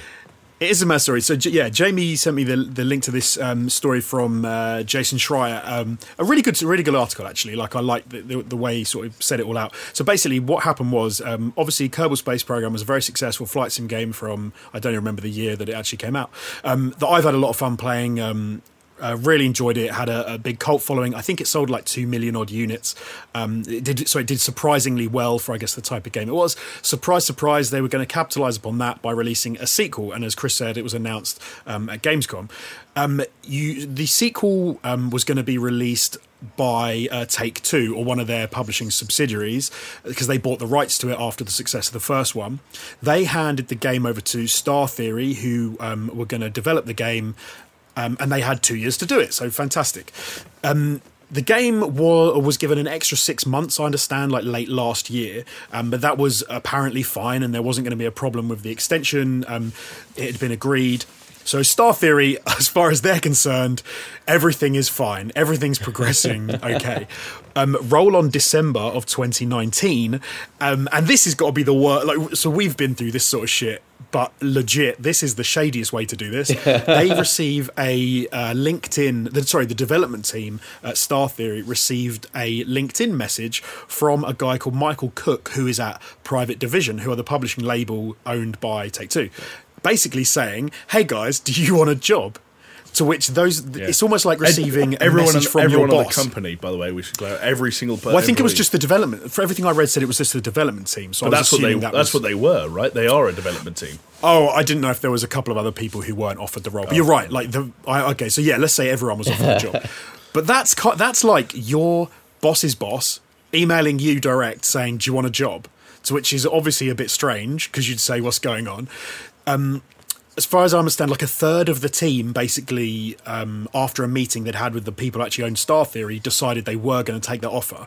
And the long and short of it is that there'd been discussions behind the scenes between Take-Two to actually buy Star Theory. That buyout hadn't really worked, so Take-Two had decided that they were going to continue the development at a new studio that they were just going to create themselves, and move the development team from Star Theory over into this new company, which they then went on to call Intercept, which is horrendous. Like, don't call it Intercept. Call it like, "We're really sorry." Brutal. It is brutal to name it that. Call it Scumbag Central. So I want to say, so apparently, like immediately, or pretty much immediately, the creative director and their studio head from Star Theory were moved over to Intercept, and then, like I said, a third of the team went, and then a few more people went, until it was like 50% of the team moved over. Some people didn't want to move over because they thought it was like a pretty shady move. Fair enough. Some didn't want to go. I know there was one guy who said he was like quite a big fish in a small indie company, and he liked that setup, and he wasn't prepared to go and be a number in a giant company, to how it was going to work.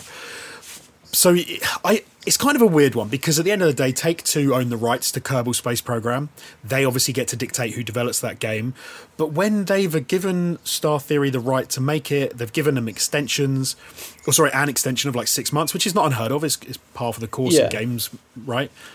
I don't understand what happened here. Like, also because like the game must be close to finished, right? Surely.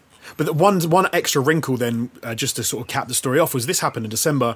You roll into the new year, and in 2020, the heads of Star Theory said, in order to save their business, because the only revenue source for them at this time was coming through the development of Kerbal Space Program 2, they were going to come up with a whole load of brainstormed ideas. They had a good track record, so they were going to go to publishers who, at games conferences and stuff, they were going to go to GDC, and they were going to pitch new ideas and try and get funding in order to save their business. COVID-19 happens, which means GDC's cancelled, which means they can't pitch anything, and so their business is done. So half of that company of I suppose lost their jobs. Star Theory's no more. Man. But Kerbal Space Program 2 still exists. It's still going to be made by Intercept. It's now been delayed until 2021 because, of course, it has. Because I think this is the wrinkle part. Like, I don't know how this works. Do they get to take all the assets and everything that's been made to this point? Maybe once they've gutted the company, right, and the company's in a bad, like, in the black books, that they almost have to say, oh, we'll buy everything. Yeah, we'll buy it, almost like a really weird way of doing a hostile takeover, I guess, right? But you're not actually taking you're not taking over. You're taking over the people and the IP, but you're not. It's so fucking weird, the story, dude. Especially because it's Take-Two involved from the get-go in 2017, and then going to Take-Two involved with Private Division and getting well, so they own they're the one. Take-Two are the ones who bought out the rights to Kerbal. So I suppose they own that. They own the IP. Yeah. But then for me, it is how much of the game Kerbal Space Program 2 developed by Star Theory. How much of that do they own? Because you have to assume now that they violate the contract is now. But you'd imagine the nature of the contract. Like if you owned the IP and you essentially had a contract with the development team to make a game, you've got to imagine that you own everything they make. Always. Yeah. Right? Like, it'd be very hard to imagine that, like, that even if the company had survived, but hold on, Jamie, would have walked away with anything. I think there are some Cooking Mama devs that might disagree with you on that one. Yeah, I mean, stranger things have happened, I guess, but like, I don't know, I'd imagine, but I mean, we've worked in creative industries before and we know what the contracts are like on an individual level and also on a wider level when it comes to how careful people are about making sure they own everything that you make under certain circumstances. Yeah, totally. The interesting thing there to me is that's a good analogy. But if I'm editing something and I get a contract to edit a video, and then I'm going to deliver a video, and then they take that away from me and stop funding me, and then say we want all of your files, I might say no. You can have an export. But no, but if they have, we don't know the nature of the contract. Like, no, exactly. It'd be very surprising to me if Take-Two bought the rights to Kerbal Space Program, brought in Star Theory to make it, and didn't have a very specific contract in place that determined that everything that Star Theory made was theirs. Like, you don't do that. No. But then I just wonder, is there some sort of slight backlash from Star Theory, like the people at the top who basically say, "Oh, we lost that drive. Oh, we've misplaced this." Maybe, but when you don't have a business anymore, and all you're left with is a hard drive with an unfinished build of a game that you don't own, then it's like, okay, great. You can leak it, I guess, but then you'll probably get sued. Yeah. Do you know what? You sell it to EA, and EA make a game out of it, and you go, there you go. We don't want to sell it to Kerbal Space Program. I don't know, but there's another kind of thing that people, the flip side of it. There must have been a reason, and you hope it's not just purely greed, but there must have been a reason that Take-Two said, you know what, we have to do this. I know what you mean. One of the owners of Star Theory said that there was some slightly odd conversations, I think, around royalties that Star Theory were going to get, and also the nature of the contract. And because apparently the buyout, like, they were willing to sell the company, so they were going to sell it to Take-Two. Right. Or one of Take-Two's subsidiaries, but that discussion fell down, and I think he actually mentioned that royalties for Kerbal Space Program 2 was one of the reasons it fell down. So I wonder I think it was around ambiguity as to how much they would get based on how well the game did. So what you're telling me is it was motivated by greed. Fuck. Well, there we go. Well, no, it doesn't have to be greed. It could just be getting paid, right? Like maybe Take-Two are like, or Private Division are like, we need to get paid, and then Star Theory are like, well, we need to get paid, and then it could simply be that they're trying to cover their own costs, or they're trying to, rather than greed, it's just like survival, right? Often with companies, I don't know if it's survival with Take-Two fucking Interactive, though. Like a $15 billion company like that publishes everything from the biggest like sports games in the world to GTA. Well, when I say survival, I mean more like I suppose success. It's more about like whether you class it as successful or not. I'm sure Take-Two have a margin, and they've got to they want to make a certain amount of money, as opposed to greed. Right? I think it's a business move that like it's certainly predatory, and they're trying to take advantage of vulnerable people in vulnerable situations. And as Chris alluded to earlier, it's not hard for us to imagine similar situations to this. Like we can look back on experiences that we've gone through and ask ourselves, I wonder if this hadn't happened, and let's say a company had gone about things in the way that Take-Two did, then saying, okay, rather than the buyout, we're going to create a new company and offer them all jobs, what would have happened? And it's like, yeah, that would have shaken up the company, and it would have been predatory, and it would have been difficult. Yeah. Yeah, there's so many questions. I mean, I don't think we'll ever get answers either, because no one's going to come out and go, "Oh, here are the tapes of the conversations that we had behind the scenes." It seems super shady, and for someone like me that is a big fan of the original, I can't wait for a sequel to come out, and it looks like I'm going to have to wait now till 2021 anyway. The fall of 2021, no less. Yeah, but hold on, Jonesy. You know what? You're going to have plenty of games to not finish in the meantime. So that's very true. No, Chris, that's why he's looking forward to it, because you technically can't finish it, and so you'll never be held accountable. Gotcha. Okay. Absolutely. All right. Well, look. Let's move on from some pretty heavy and weird and bad news to some good news, right? Because you always need the sweet with the sour, because after the rain comes the sun. All right. So do you guys remember that? I'll actually say there is a bad slant to this as well if you want to be that guy, but let's celebrate the good first. Okay, yeah. Sure. Well, the two pieces of good news, and then there's some weird news, but we'll get there. Kingdoms of Amalur. Don't even know if I'm saying that right, but it was. I think you're going too much of a lure. Amalur. It's more of it's kind of Amalur. Amalur. Is it?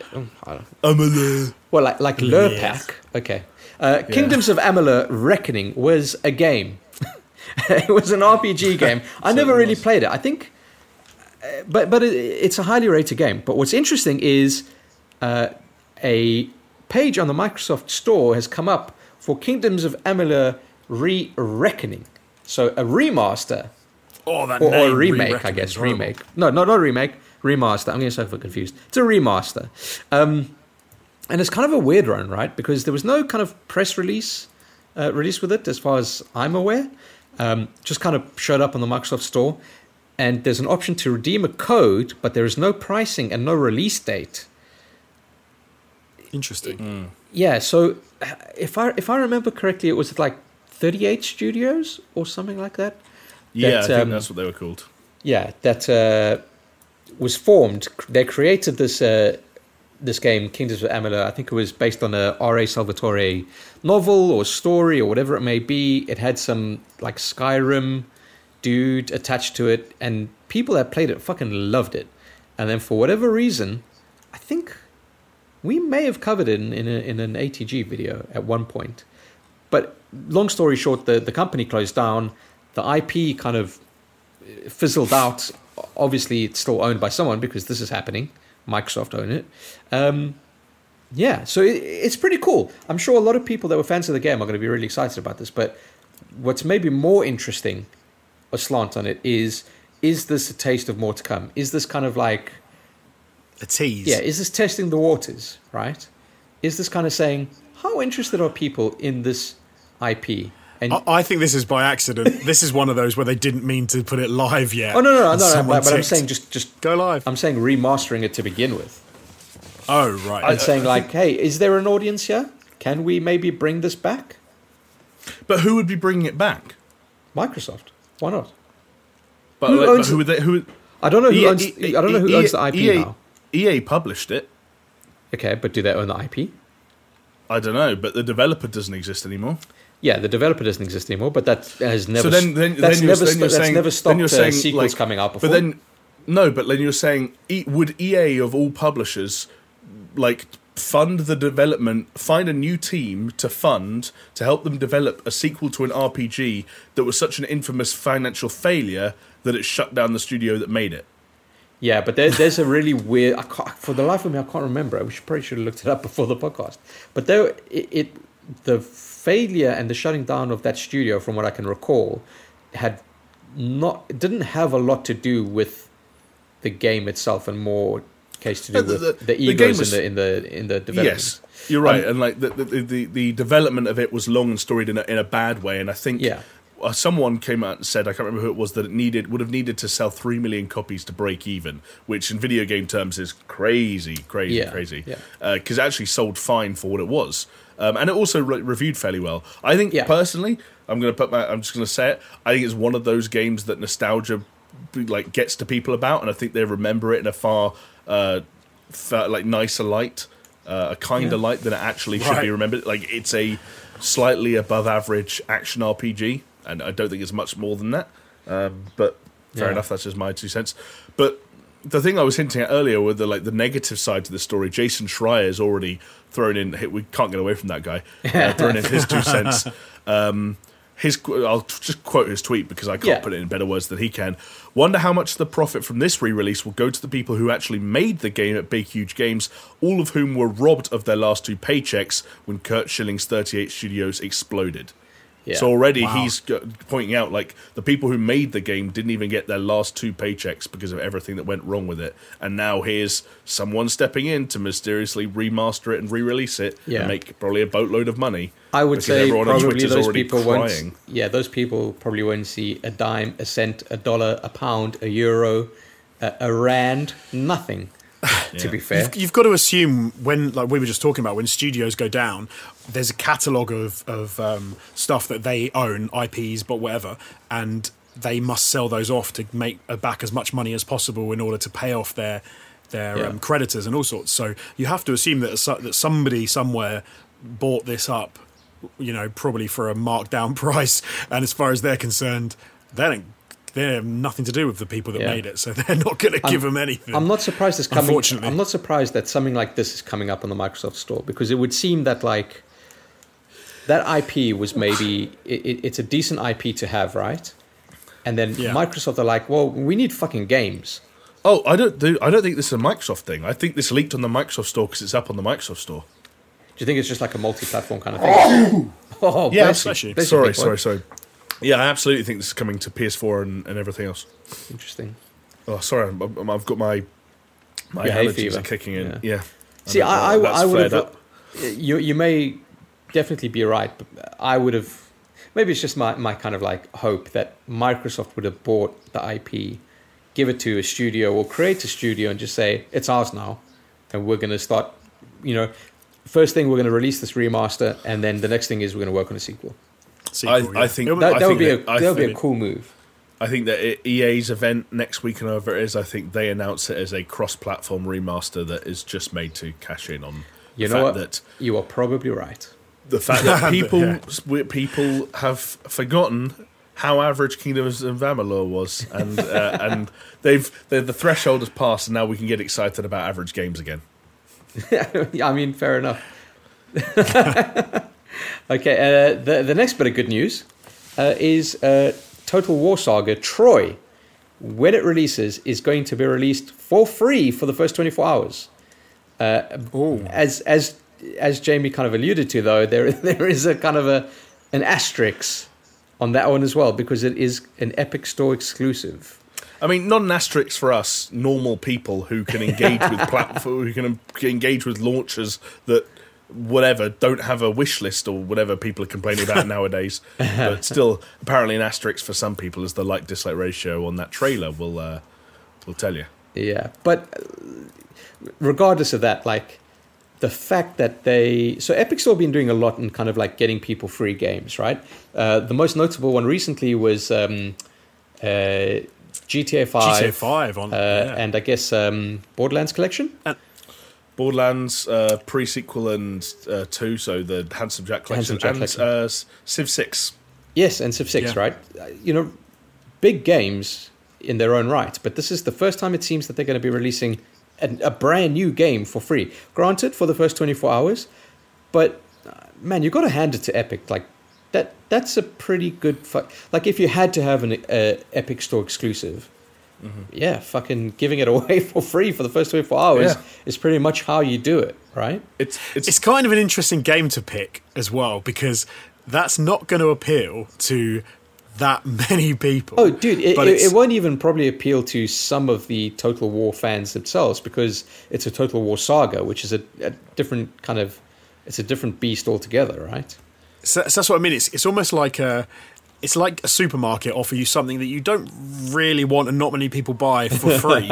But because you're like, hey, it's a brand new thing and it's free, I guess the idea is that people go in the door of the Epic Store and then they have a look around. They do a bit of browsing and they say, oh, look what I can get in here. It's actually not so scary as I thought it was. But you see, I think that's what Epic are hoping. But in practice, that's probably the only... I personally have never bought a game from the Epic Store. But you know how many Epic Store games I've got? Quite a lot, because me too. I go in there. It's like, GTA. Oh no, I did. I bought Maneater from the Epic Store. I got that. Fair enough. Yeah, but it's like, okay, you're giving away GTA. I'm gonna launch Epic Store. I'm gonna download GTA, and I'm gonna fucking leave. I'm launching it right now to see how many games I've got, having never bought a single game. Yeah, so I've got GTA 5 on there. I've got Civ 6 on there. I bought Maneater. I did buy Maneater. I'm probably not going to log in, even though I've got an account, just to get Total War Saga Troy.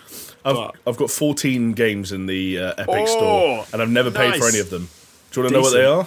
Yeah, go on. GTA 5, Fortnite, Just Cause 4, World War Z, Assassin's Creed Syndicate, Borderlands 2, Borderlands the pre-sequel, Carcassonne, Drawful 2, Kingdom Come Deliverance, The Bridge, Totally Reliable Delivery Service, What Remains of Edith Finch, and Ukulele in the Impossible Lair. Didn't spend a penny. I love the fact that you just download every, like Carcassonne. I cannot see you playing Carcassonne. I don't know what Carcassonne is, baby, but give me that. It's like a board game thing. It's a fun game, but yeah. Was Dauntless on the Epic Store? Yeah, but that's Dauntless free. That's free. Free to play anyway. Oh, was it free? Okay. Yeah. That was it. I remember. Yeah, I've got that. But so I don't necessarily know if it's doing what Epic wants it to be doing. But it'd be interesting. Fair to enough. See you know, happens, game at the end of the day, gamers win. So fucking why not? It does bring up a very interesting question of like, how much fucking money is Fortnite making Epic? Plenty. They must have thrown. Like, first of all, we know that they've been spending top dollar to get some of these Epic Store exclusives. How much more do they need to pay a developer in order to say, hey, give it away for the first 24 hours? Like, we will cover your costs for 24 hours. Mental. They're like, okay. How many do you assume you'll sell? 50 million copies? Okay, we'll pay you that equivalent. Yeah. But like a drop in the ocean for the money that Epic has, I guess. Right, right, and I think it's going to get like weirder and weirder as like they acquired a handful of studios, right? Like a month ago. Some of them were quite big. I don't know if they acquired them or if they just acquired the publishing rights, but I think we're going to see more experimental stuff. For as long as Epic can afford to adequately compensate the developers, they can take risks in how they try and publish and release those games because they can afford to, and it's their right to experiment and to see what they can bring, what they could do to bring people into their ecosystem. Yeah, it's weird to me because it's like they just need, like, if they've got that much money, right, and if they're willing to do, like, you can have a game for free, we'll give a brand new game away for 24 hours. They just need to sign one Epic game, in the Epic Store, and make it exclusive for, I don't know, 3 months, whatever. Yeah. Just to say, like, and then everyone will come because for the game. I mean, I don't know what game that would have to be. It would have to be something. I mean, ludicrous. They've been doing it like Metro Last Light, not Last Light, Exodus. No, I think it would have to be. I think it would have to be much bigger. You could already make the argument that the biggest game in the world is an Epic Store exclusive. Like that's doing most of their work. But it's free. I know, but it makes them more money than anything else. But sure, but they're trying to find the next game, right? They know this isn't necessarily going to last forever, so they have to be looking at what's next, what's in the future. Like, to a certain extent. I mean, I don't even know. I don't think any one game, like I don't think making Cyberpunk 2077 an Epic Store exclusive would bring in more people than Fortnite does. But do you not think it would bring in like a brand new audience? Like it would bring a different audience. Yeah, you're right. Yeah, true. But I feel like that's what they need to do is to try and, because what they want to do is steal some of the steam from Steam. Yeah, let's be honest. Yeah, like they want to take over that, or may not take over. They just want a bigger share of that market. And I think you need a game that's different to do that. From this point out, all the COD games get released exclusively in the Epic Store for a month. Activision shoot themselves in the foot by taking games off their launcher. No, but they get paid so much money that they don't care. They're like, have them. Yeah, they're probably like, you know what, Blizzard's done anyway. We don't need Battle.net. Yeah. It's all gone. I mean, like, if you launch GTA 5 in the Epic Games Store launcher, it launches the Rockstar launcher and then launches GTA 5. So there's really, yeah. Oh god, I haven't even launched it. It's like Russian dolls. Yeah, basically, if you've got GTA 5 on Epic, you have to install the Rockstar Games launcher as well. So that's probably how they worked out that deal, because Rockstar were like, yeah, sure, and make them come through us again. And then can you imagine if you used the good old games, what is it called, Galaxy? Oh, right, yeah. Which is a launcher for launchers, and then so...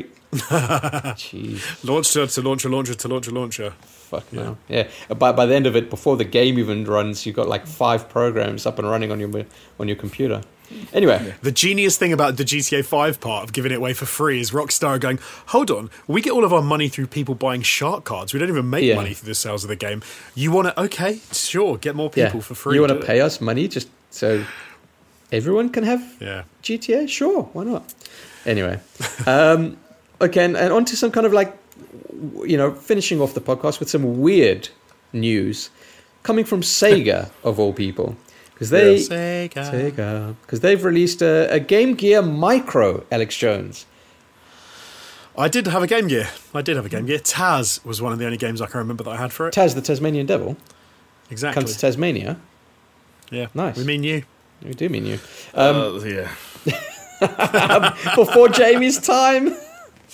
He's very like... The Game Gear was quality. Game Gear was cool. That's what I Game Gear was cool. But yeah, this is really odd because this thing is tiny. And don't get me wrong, I think it looks cool. And I think it's a relatively good idea.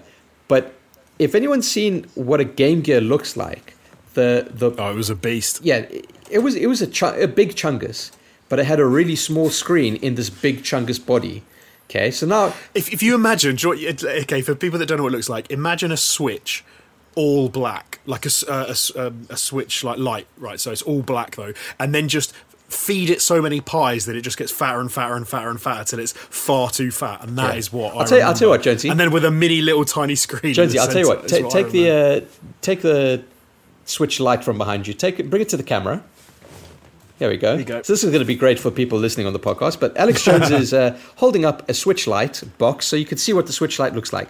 Now that screen, if you exclude the Joy-Cons, you could say that that's maybe a 90% screen sized compared to the body of the actual Switch itself. If you had to imagine, okay, this is cool, Jonesy. Thank you. Thank you. If you had to imagine instead of that screen looking like that, in the same body, but the screen was the size of a postage stamp. Yes. Yeah, not big. I think like the screen ratio is maybe like 30% on that device. So yeah, it reminds me of the N-Gage, the Nokia N-Gage. Oh, which yeah. This similar screen to body kind of ratio.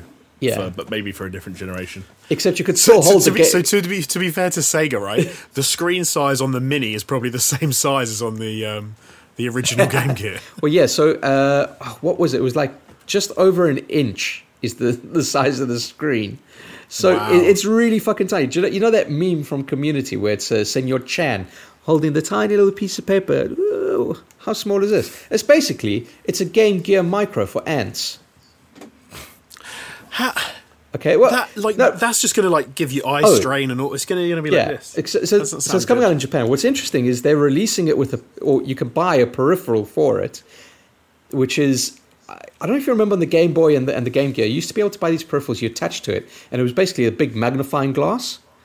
Oh yeah. They're releasing one of those for this thing as well.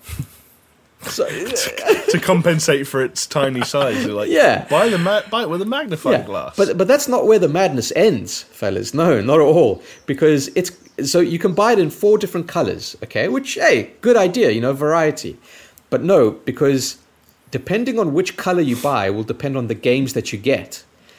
And the madness still... Oh, because it's obviously preloaded on the thing, yeah. But the madness still doesn't stop there, because each one only has 4 games on it. Surely they could have packed games on this thing. You'd think, right? Yeah. Think how big an SD card is. You put in a fucking micro SD, you could fit 2,000 fucking Game Gear. But maybe I'm in the wrong in thinking that this is madness, because maybe they did only release 16 games on the Game Gear Micro. I don't fucking know. I don't know. I don't know, actually. I don't know. What were the big Game Gear games? Enlighten me. Sonic, Shining Force, Outrun, Sonic and Tails. Then something called fucking Bible Adventure or some shit. I don't know. Gunstar I think there was Heroes. an Indiana Jones. Was there an Indiana Jones game on it? I don't know. I kind of feel like there might have been. But I don't know. This is a weird idea. Yeah, it's a fucking head scratcher. I mean, I get it. If it's £3.50, I might buy it. No, it's not. It's £50 each. No, I was joking. Yeah. It's obviously not going to be £3. No, like when they announced it, I was like, oh, this is cool. Like a nice little novelty. Like I could get behind this. But it's so fucking weird. No ways. Not a chance.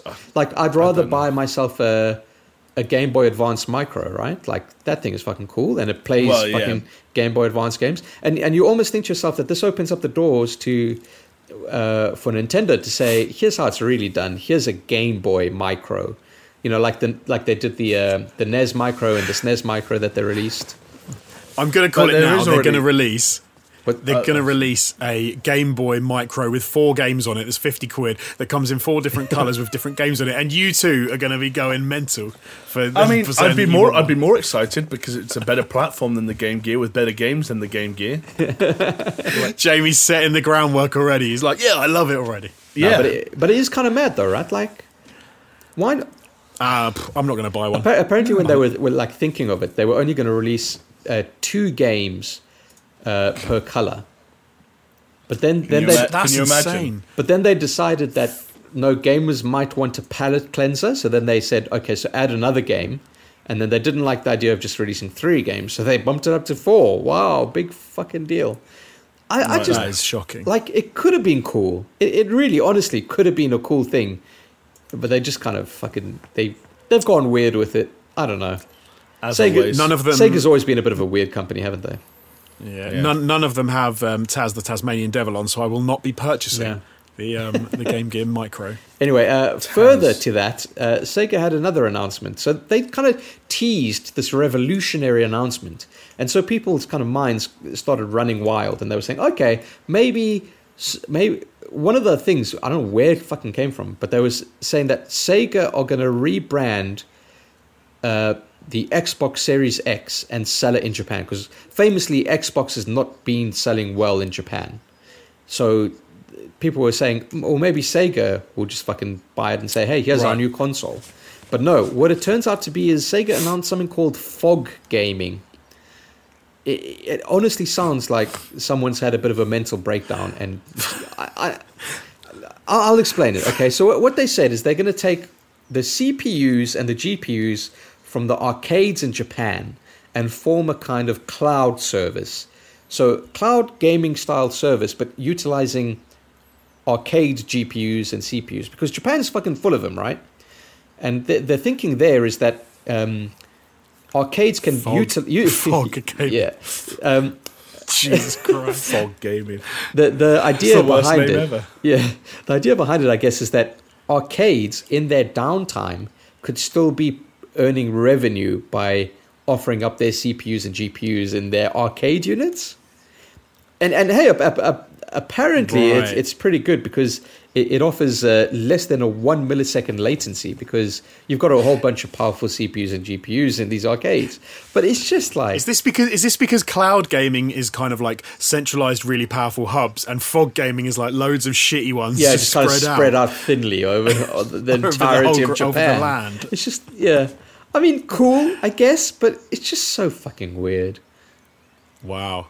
Fog gaming. That's it. There's not much more to it, fellas.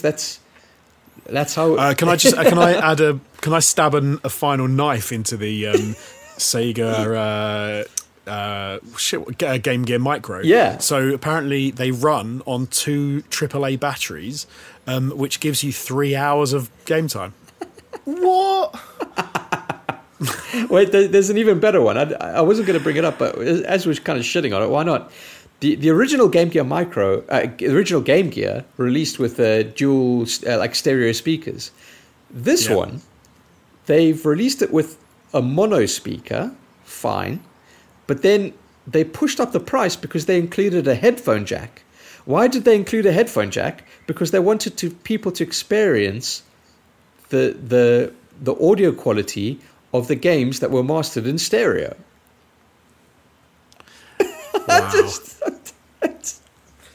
I don't know. Do you know what Someone at Sega's been fucking smoking and cracking for the last week, and this is.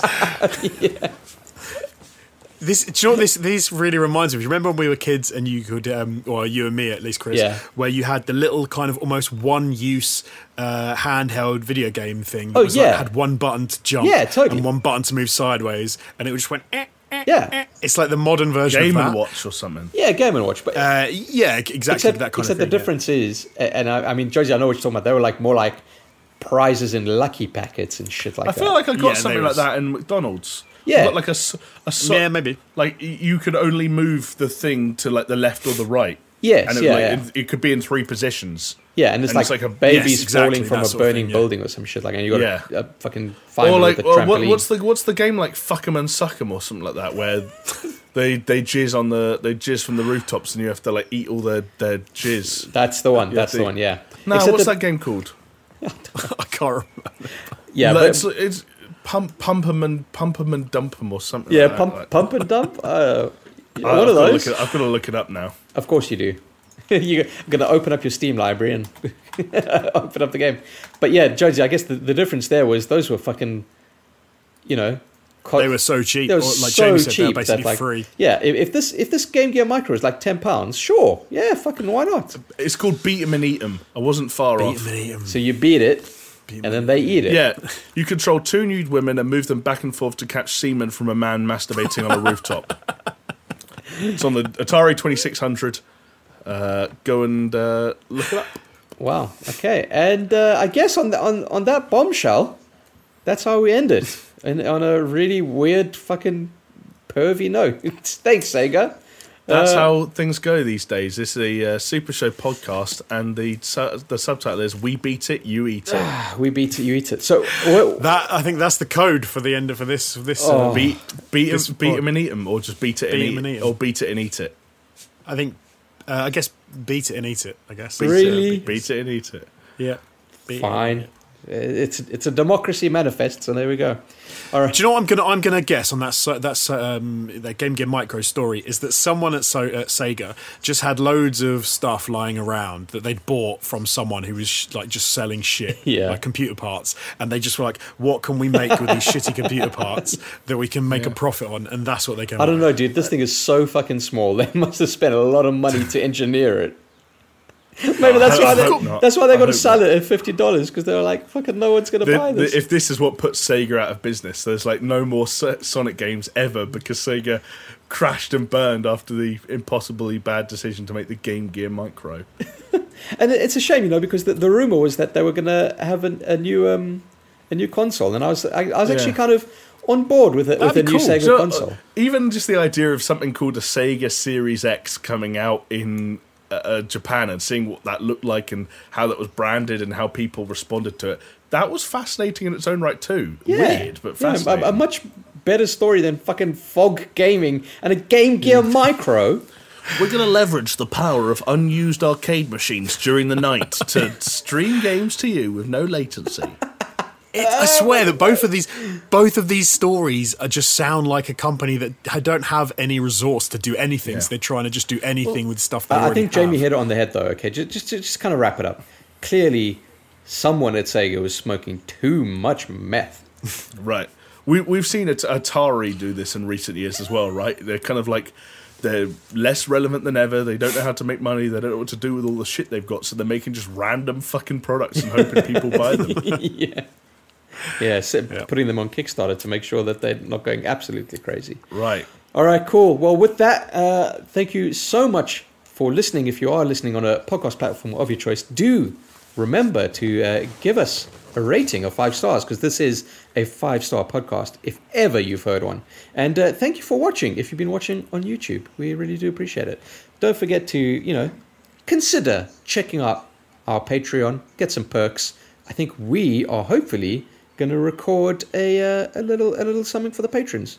So yeah, until next time, take it easy. Bye. See ya.